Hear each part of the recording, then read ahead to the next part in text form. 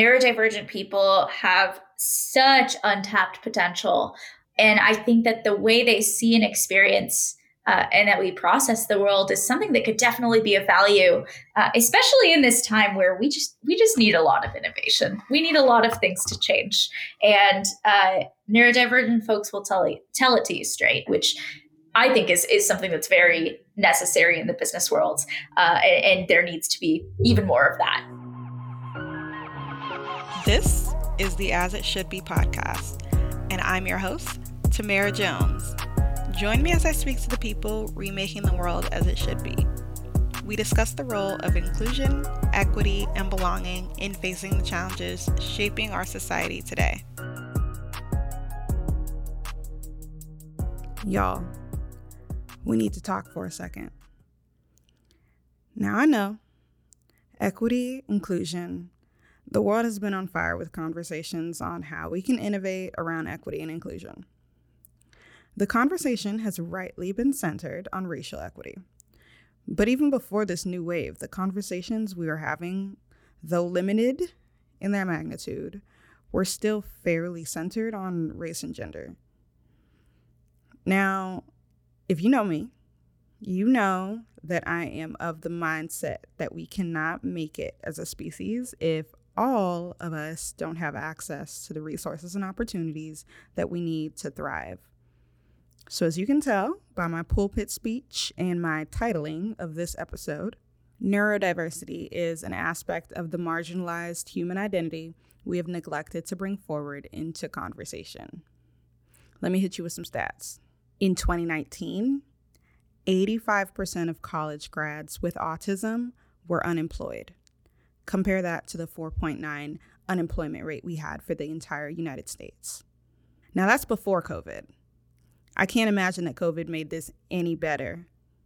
In today's episode, y'all get the opportunity and the pleasure of meeting Vanessa Castañeda Gill. Vanessa is a co-founder of Social Cipher, a social emotional learning platform that connects neurodivergent youth and their advocates like counselors, teachers, and mental health professionals in an immersive virtual world. Their game-based approach helps autistic youth fail safely for social emotional success beyond the screen. Social Cipher has earned recognition as Camelback Education Fellows, Halcyon Incubator Fellows, and Facebook Gaming's 2019 Global Gaming Citizens. Vanessa and her co-founders have also been featured as Forbes 30 Under 30. In this conversation, Vanessa and I talk about the experiences of neurodivergent youth and the access and opportunity afforded to neurodivergent founders, Vanessa being one herself. Let's get into it.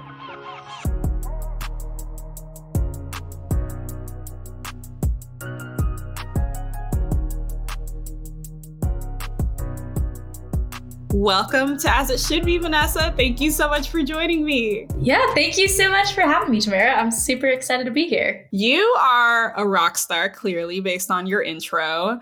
And I mean, Social Cipher itself is the coolest thing.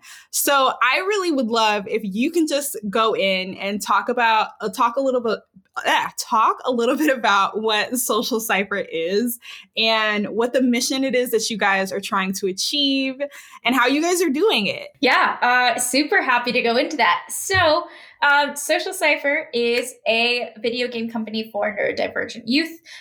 We, as you said, we're a social emotional learning platform, and we really are aiming to just connect neurodivergent youth with their advocates in a way that helps them become empowered, feel represented, and just seen and understood.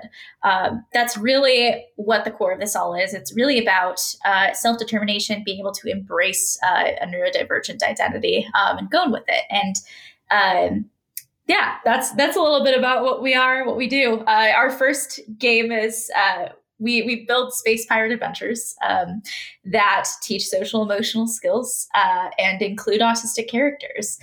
So our first game is it follows the adventures of an autistic star mapper. Her name is Ava, and she goes through all of these different worlds and recruits different pirates in order to find community and battle her own self-doubt.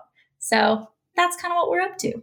Ooh, we are definitely going to get into Ava a little bit later into the episode. But first, I think I want to ask you just a little bit about your story, kind of what led you to the work that you're doing today, and kind of how did your upbringing kind of shape the work or shape the path to your work? Yeah, it's very on the nose. So I I actually was diagnosed as autistic when I was 14. I was diagnosed with Asperger's syndrome, and I had a really rough time with it at first. I think that there were, and still are, a lot of stereotypes of autistic people that are out there. A lot of them being negative, and I really didn't have any resources to be able to understand autism for myself, especially autism in women and girls, because we could do a whole other podcast on how that underdiagnosis is happening and how that manifests. But I really just didn't know. And I grew up in a single parent household. My mom pretty much raised me on her own. And I really we didn't really know what else to do. And as a result, I just fell into this sort of depression where I just had anxiety and depression and low self-esteem for about 6 years because I didn't know what to do with it. I felt like I was broken, like I couldn't connect with other people. And I was like, all right, well, if I can't connect with others, like this diagnosis tells me I can't, then why should I even try? So I really shut myself off to that. I hid my diagnosis from everyone. And it wasn't until my mom and I started working and understanding social emotional skills through the things that I loved that I started to open up a little bit. So for me, it was really about finding stories that I could relate to in movies and music and games that helped me kind of like relate to different social emotional concepts and realize that, oh, I wasn't incapable and I'm not broken. I don't need to be fixed. It's more that I just learned in a different way. And that's super cool. And it was after those 6 years of hiding my diagnosis, I started to feel a little more comfortable. And when I was in college, I was just about to publish as a neuroscience researcher. And I just kind of put my personal experience together along with my research experience and told a couple of really close friends about my story and whatever, it was the first time I had really revealed my diagnosis to anyone too. And they became my co-founders. And here we are about 3 years later. So, yeah. That's fantastic. I love like the like low key flex of I'm a neuroscience researcher or whatever. Like, I don't know. That was like a low key flex, and I really enjoyed it. I can't tell you anything now. Like, don't go to me for anything.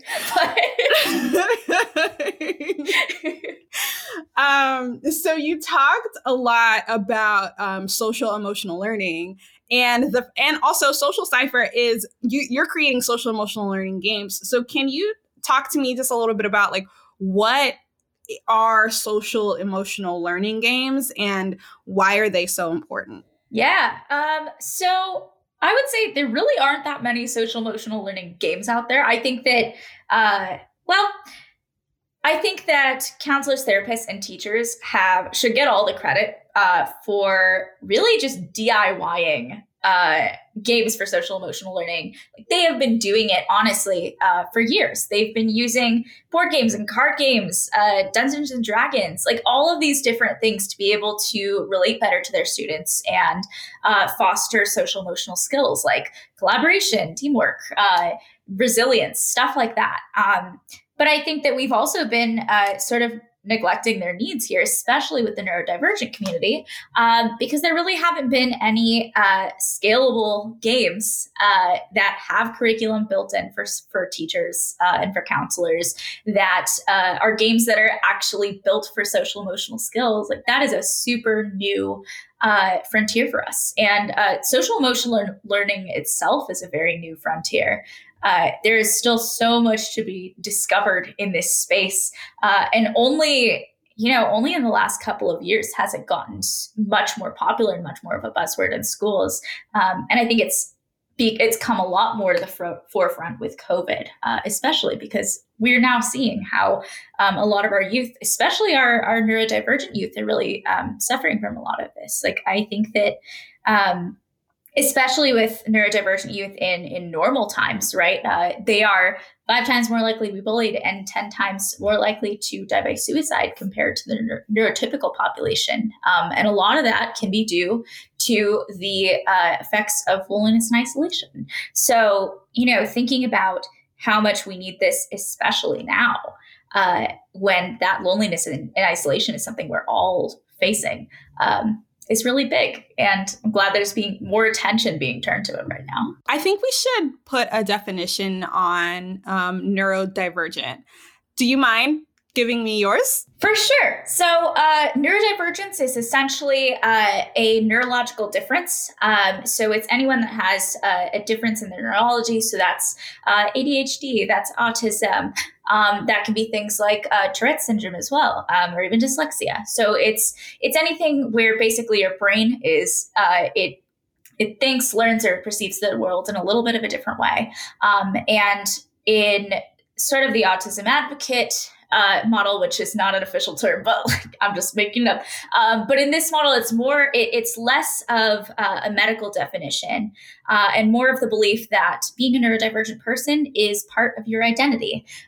It's not something, while it does, of course, have its difficulties and it does have its setbacks, there are also a lot of things to identify within it. And that should be, honestly, just a lot of traits within it should just be advocated for more and recognized more. And that's kind of what the neurodiversity and neurodivergence movement is about. Love that. Thank you. I think that is going to be super helpful as we move through this conversation. I would love if you could talk a little bit about what makes your game specifically impactful for autistic youth and how this game has been designed to represent their experiences. Sure. So I would say, the first thing I always say and start with this is all, every step of development in our game is informed by actual neurodivergent people and neurodivergent youth. Nearly half of our team is made up of neurodivergent people. Our curriculum writer and our social emotional learning specialist are both autistic. Like, those are just things that are super important to us.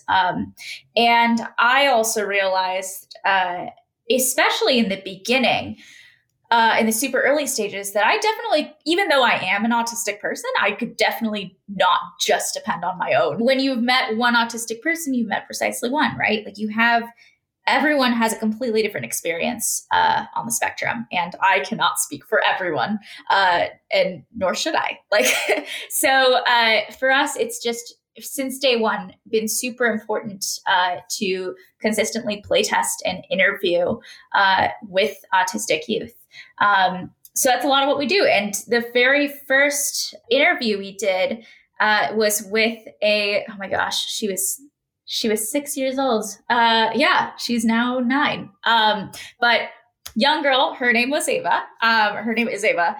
We still test with her. But anyway, so I met Ava.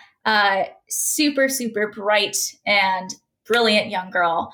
And when I first met her, and, this was back when we were doing, oh my gosh, I used to have little storyboards. I have them right here, so at least you can see them. But show me, please. I have I made these 3 years ago now. These were, that is fantastic. They were, for those listening, it is pencil drawn art that is way beyond the skill level that I could ever wish to achieve. That's the best I can do at explaining. And none of it ever happened. None of this made this into the game. Shocker. Imagine showing this to a 6-year-old who is excited to hear about and play a game. She was not super happy, but and then I tried to up it, and I am no game developer. So the next thing I did was I built a PowerPoint. And I did some of the custom animation as you just click through it. That also was not pleasing to a 6-year-old. Surprise, surprise. What I did gather from that, though, was that, oh man, like this is a young person that I don't want her to ever have to go through the same things that I did, especially with my own self-esteem and the horrible things that I thought about myself. So I've got to make sure that she feels seen in this. And so that's kind of what it really became about. And so we named our main character Ava. We made sure she was an autistic character. So that's constantly working with our neurodiversity consultants and other neurodivergent youth to make sure that her experiences are true and resonate with the autistic community, or at least some elements do, depending on your experience. The other thing that we do to make it more specifically impactful for autistic youth is we turn a couple of traditional game elements sort of on their heads. So one thing that we do is we have, in a traditional video game, you have especially with platformers. So if you don't know what platformer is, think like Super Mario Brothers kind of gameplay style. So you have deaths, and you have a health bar and stuff like that. You have lives. So with us, we were like, what is health and what is death or like an end for the autistic community? And so for us, we turned our health bar into spoons. So the spoon theory is essentially that you have a certain amount of energy for social interactions, for interactions just with the outside world in general. So we call it sort of her mental fortitude. And that's kind of her lives. And when you run out of mental fortitude in the game, you go through sensory overload. So that's kind of what happens to the character, is that they go through sensory overload and they have to self-stimulate or stim, which is super common in the autistic community. And then in order to sort of recharge, you actually do what is very much recommended when you go through sensory overload. And that is going to a quiet space and retreating and doing what you've got to do over there to sort of calm down. And so actually we have quiet spaces scattered throughout the game as respawn or recharge points. So it's all little things like that where we've been so excited to see our amazing animator just put all of these feelings that I've had when I've gotten sensory overload and put them into art and create them into things that you can just see. And you're just oh, that visualization, that animation right there is exactly how I feel when I'm overstimulated. And it just captures it. And we do that with everything. We do that with everything from the sound to the animation to the colors and art. We make sure that all of the situations depicted in Ava are situations that were actually brought up as difficult ones for the autistic community. For example, we have a situation where, Ava's objective is to recruit a couple of pirates for the crew. It's making sure that she has trustworthy, respectful people around her. And there is a character whose name is Zeke. He looks super cool. He looks like a space hipster, but he's not a nice space hipster. He's a jerk. And so you get multiple chances to kind of realize that he's a jerk and confront that. But self-advocacy is known to be really difficult in the autistic community for a multitude of reasons. And so, if you don't, if you end up still recruiting this person on this crew, it tells you something about where a student might be at in terms of their own advocacy for themselves. If they end up confronting Zeke, who's the jerk pirate, right? You're kind of saying, oh, okay, they're starting to build a better idea of when they are feeling respected or disrespected.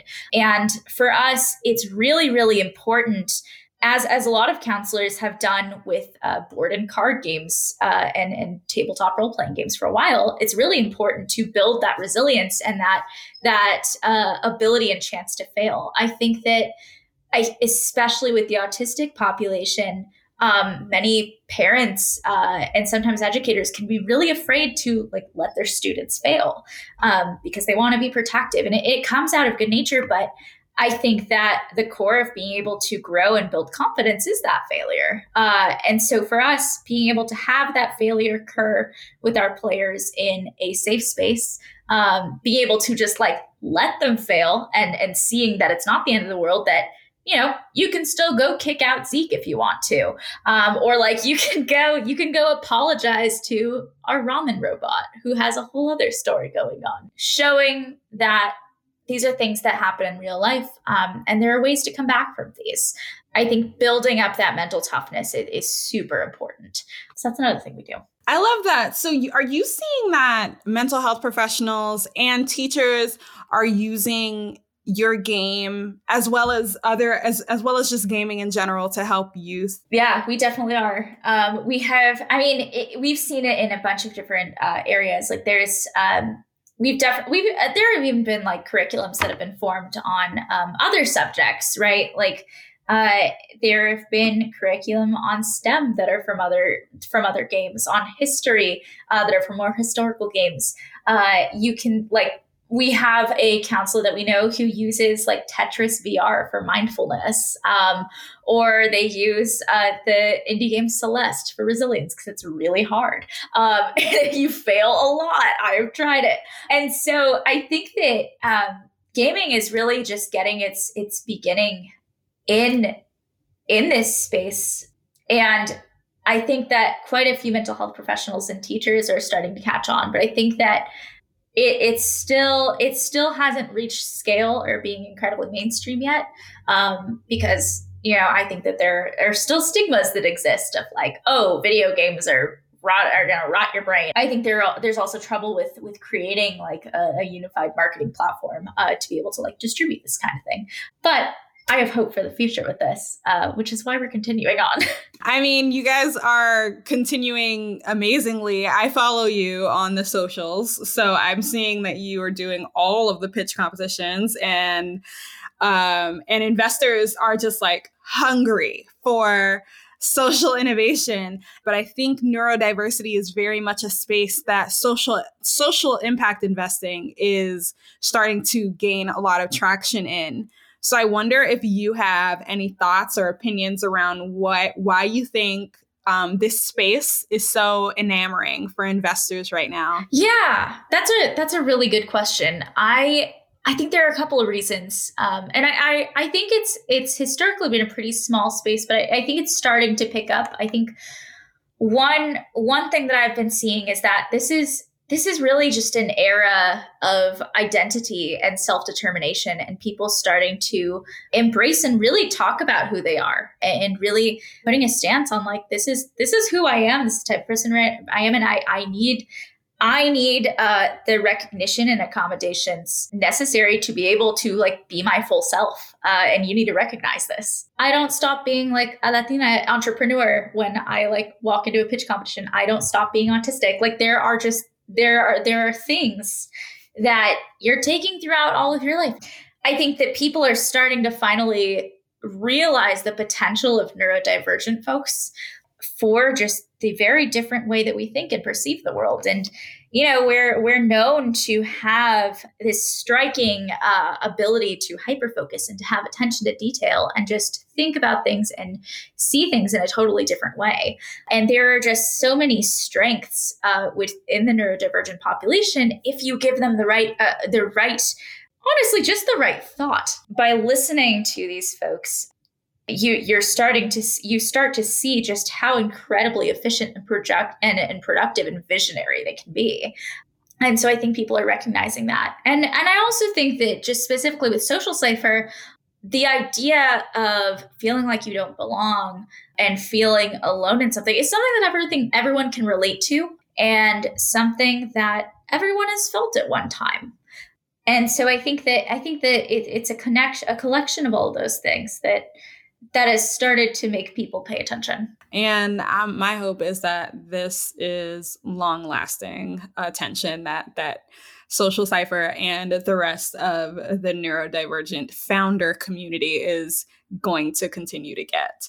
I saw that you were featured on the main stage at Games for Change, and I watched at least the portion of your keynote that was on YouTube.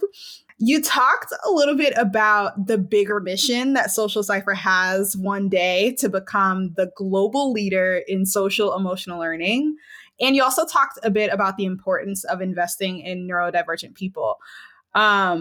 Can you talk a little bit about the value in providing this access to neurodivergent founders, and any thoughts you have around how people can be better at, whether it's neurodivergent founders or just neurodivergent people in general, because we have a lot of business people who listen to this podcast. So it'll be like corporations and people in those kind of leadership positions. So I wonder if you have any thoughts around how people can give more access and support to neurodivergent folks. Yeah, I definitely do. So I think that, I mean, as I mentioned before in the last question, I think that neurodivergent people have such untapped potential. And I think that the way they see and experience and that we process the world is something that could definitely be of value, especially in this time where we just need a lot of innovation. We need a lot of things to change. And neurodivergent folks will tell it to you straight. We're super honest and authentic, which I think is something that's very necessary in the business world. And there needs to be even more of that. And there are a lot of just business processes that seem quite archaic to me, truly. And that still need to change. So I think that, there's just this untapped potential. All of this skill and productivity could really create some huge changes in this world. So I think that's big. I would say that when it comes to working with and helping neurodivergent people, number one, just the most obvious is listening. I think just, if you know someone that is neurodivergent, asking, especially with social stuff, right? Like how can I support you? What is the best way to address this situation? I think that another thing is just looking into how they sort of react socially. Like I wouldn't assume that because they, aren't answering your messages, or they, may not be getting on a project super fast. Like, don't assume that that's because they're lazy or because they just like want to be antisocial. No, it's typically some underlying anxiety that is occurring. It is some misunderstanding. There is something going on beneath there. And I think that one way that you could shut down a good communication between a neurodivergent person is by just assuming that they behave socially like a quote unquote, because I don't believe in typical, but like typical person would react. And I think that another thing is that being really direct and honest is huge. I think that sugarcoating, using idioms, using metaphors and stuff, like just tell me exactly what you need to do and what the intention is behind it. I think that's always very helpful. And also, I guess the last big thing is like, don't treat neurodivergence or autism as a tragedy, because it's not. I mean, granted, there are definitely lots of difficulties. And right, there is a spectrum, right? Like there are a lot of ways that people can suffer as a result of autism. There are lots of different kind of impacts and implications that it has, but it can also manifest in some really beautiful and brilliant ways. And I think that by regarding autism as not this, thing or disease or thing that needs to be defeated, but rather treating it as, all right, this is a part of this person. This is a part of this person's identity. It is not all of this person. But it's a part of this person's identity, and you should recognize it. Like, just be straight up in recognizing that. Don't try to tiptoe around it. Like we know it's there. Yeah. Shoving down pieces of my identity is not helping me at all in any situation. Precisely. So I think the best thing you can do is just open up and make it a safe space for them to just talk with you about it and have dialogue about it. There's a lot of interconnectivity when it comes to the discussion around diversity, and all anyone is really asking for is that you're giving me as a person what I need to be successful in this space. And I feel like that blanket apply, like this is the only blanket statement that I will make on this podcast, is that equity is for everybody. That's a good covering blanket. I want to know more about Vanessa. So we've talked a ton about Social Cipher. I want to know more about you. So how do you feel like your personal community is impacting the work that you do?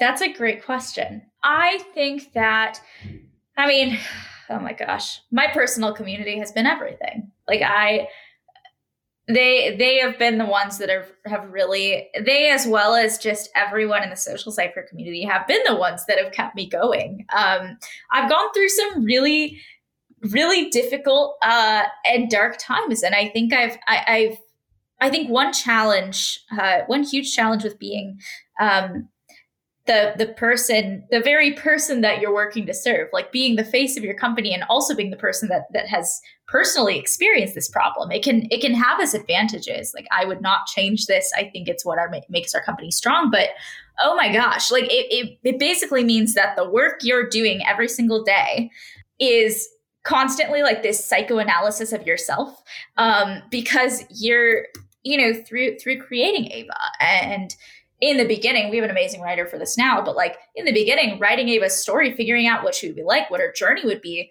that was all based not only on neurodivergent youth, but like on my own perception of myself and my autism and how I wanted to portray things. It required, and still does to this day, like requires a lot of painful exploration of points, some of the most uncomfortable or traumatic points in your life when it comes to my autism. Like, there are a lot of times of just bullying and feeling unheard and feeling terrible about yourself that I have to go back to in order to best represent what these autistic youth are going through, right? In order to really resonate with their struggles.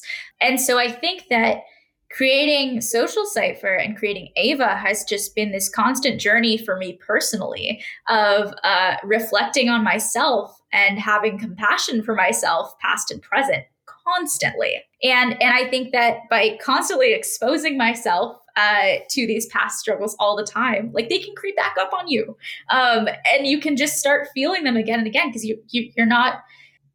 That's difficult because you have a really hard time separating yourself from your business. And that's what I've really been trying to do this year. It's that, every speaking event, everything I do for this game and this company requires me to explore myself and my own perception of what I wanted, what I would have wanted to see for like my younger self.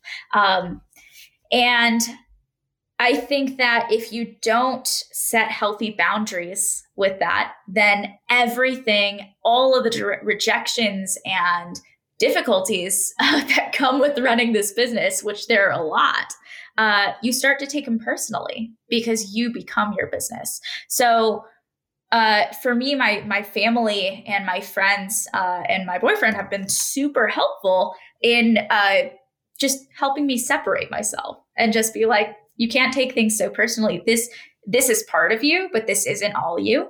And like, I think it's just this constant reminder that they are always giving me of like, this is just the beginning. Like, this is, you have a life ahead of you.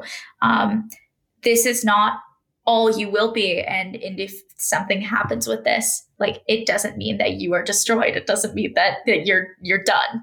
I think them helping me through that, helping me create just much healthier boundaries and say no to more things has been huge. Yeah, that's the impact that they've had on me. It's just been they've helped me survive. You really got into how your community is really helping you as a business owner and just making sure that you're able to separate your work from yourself. I wonder if you have any kind of self-care that you do for yourself that you want to talk about. I used to be one of those people that like very much glorified burnout and glorified like working 12 to 14 hour days. I am not. I am transitioning out of being one of those people now, and I'm very glad, because I think I hit burnout enough times to realize that this isn't the cool thing. This isn't the cool thing to do. I like 8 hours of sleep and having a life. I think in startup culture, with a lot of the Silicon Valley white boys that are constantly like, you must hustle and grind and not stop and can't stop, won't stop, and hashtag like rise and grind, all this BS. Like, that's no, that is not how you get places. And that is not how you like stay a healthy enough human to continue doing this work, especially in the social impact space. Like you experience some rough stuff and rough stories that just constantly anger you. And while they fuel you to keep doing your work, oh my gosh, they're exhausting. So you have to separate it, and you have to do things outside of it. So yeah, I used to be one of those people. I am not anymore. I'm recovering from that. For me, self-care, it's a lot of just like being with my friends. I mean, not really being with them right now because COVID, but just being on calls with people, watching shows with other people.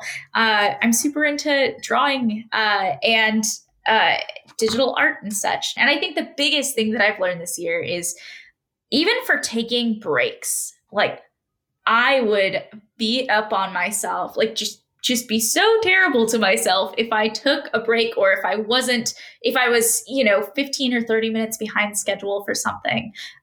Or, if it was I also have ADD. So, there are times where this brain just doesn't want to do stuff. This brain is just like, no, I'm not. And I think instead of like forcing it to do things and telling it that it's a terrible brain, I allow myself to be like, all right, my brain is not going to do the thing. I'm going to make it up when my brain does want to do the thing. And when I take breaks, like, it's not a break if you constantly feel guilty for taking said break. So I think the other big thing is like, when I take a 20-minute break to eat a cookie and watch a YouTube video, like, I intentionally do that, okay? Like, that is my goal and my purpose in life for the next 20 minutes.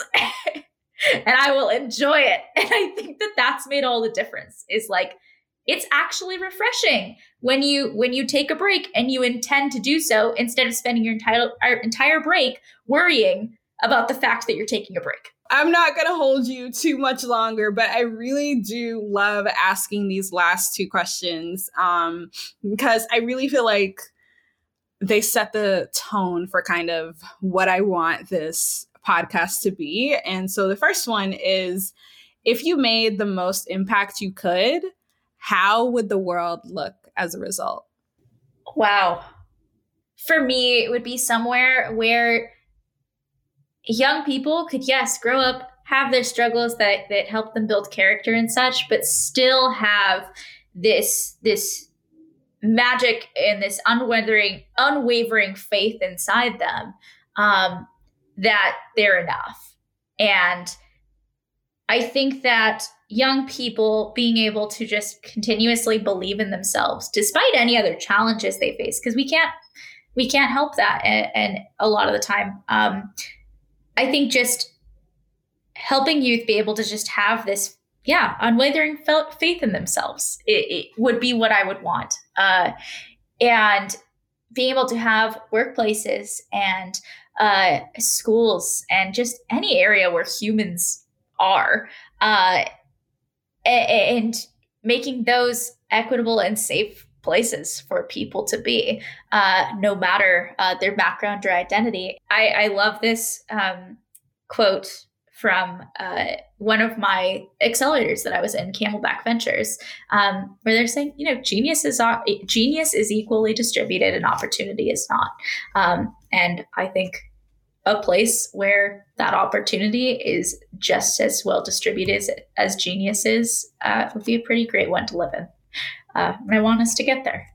I really like the quote that you just mentioned because it talks about opportunity and talks about how, like, clearly opportunity is one of the things that's really stopping a lot of us from making the impact on the world that we want to make. I wonder, from your point of view, Vanessa, what do you feel like your biggest frustration or hurdle you face when it comes to making the level of impact that you'd like to make? I would say one that probably every social impact founder resonates with is that it's just not fast enough. Like, it just, you have one story that you hear of one young person finally feeling seen, or feeling confident in their everyday interactions, or feeling like they can go after that group of friends, go after that job interview, go follow their passion. But then for every one of those, there's still so many kids that haven't gotten that yet. I think there's a point where it's just like, man, I want to be able to reach everyone I can. Like, if there were a text message that I could just send every kid of like, you are okay and you are enough and you're the freaking bomb. Like, I wish I could. Because I think that, it just never feels like enough. And I also think that specifically within the neurodivergent community, there's a lot of a polarization. I think that there are still many people out there who honestly, all of us have the same intentions. All of us want the same thing for young neurodivergent people. And that's, to be able to live like happy and healthy lives, right? But I think that there's a very strong polarization in the autism community. And that is that some people, they have their own struggles that I really don't know. I really don't know what they are, but they have trouble and will blame autism itself. Or they don't want their children to get hurt. And so they will shelter them from that. Or they want to just think of autism as the enemy, or think of it as a disease that they can never control and be warriors against it, which can be harmful when you think of autism as part of your identity, as part of you. You don't want that to be exterminated or abolished. You want that to be accepted. And so I think that there are still organizations and people that ultimately want the same thing, but may not be going about it in the best way that autistic people actually want. And I think that autistic people still aren't being listened to. A lot of the time, they're just assumed to not be capable of making products for themselves or informing people on what they want, when they are perfectly capable. You just need to give them a chance. So that's what I would say. But I think that there are many, many organizations and groups that are doing an amazing job at making that possible. And I hope that we continue to increase our impact as one of them. That's amazing. So if people want to connect with you or learn more about Social Cipher, how can they do that? You can talk about your social or your website or anything. Yeah, sure. So if you want to join our waitlist or our newsletter, or just check us out and learn more, you can find us at socialciphergame.com, and that's Cipher with an I. And you can check us out on all of our social media. We are most active on Twitter at Social Cipher. You can also email us at ahoy@socialciphergame.com. It's ahoy like a pirate because we're pirate games. I'm cheesy, I know. But I really wanted to do that, so I did. That is the perfect email. I would have never guessed that, but I think that it's the best email on the internet now. Thank you so much. It's all I wanted to do. And now you're giving me the wonderful opportunity of being able to write the word ahoy in my show notes. You should see my newsletters. All of the subject header, every newsletter, my subject line is some kind of pirate pun. You heard it here, folks. If you want Vanessa's punning, it's all I do as a CEO, really. Be sure to sign up for that newsletter. It is ahoy.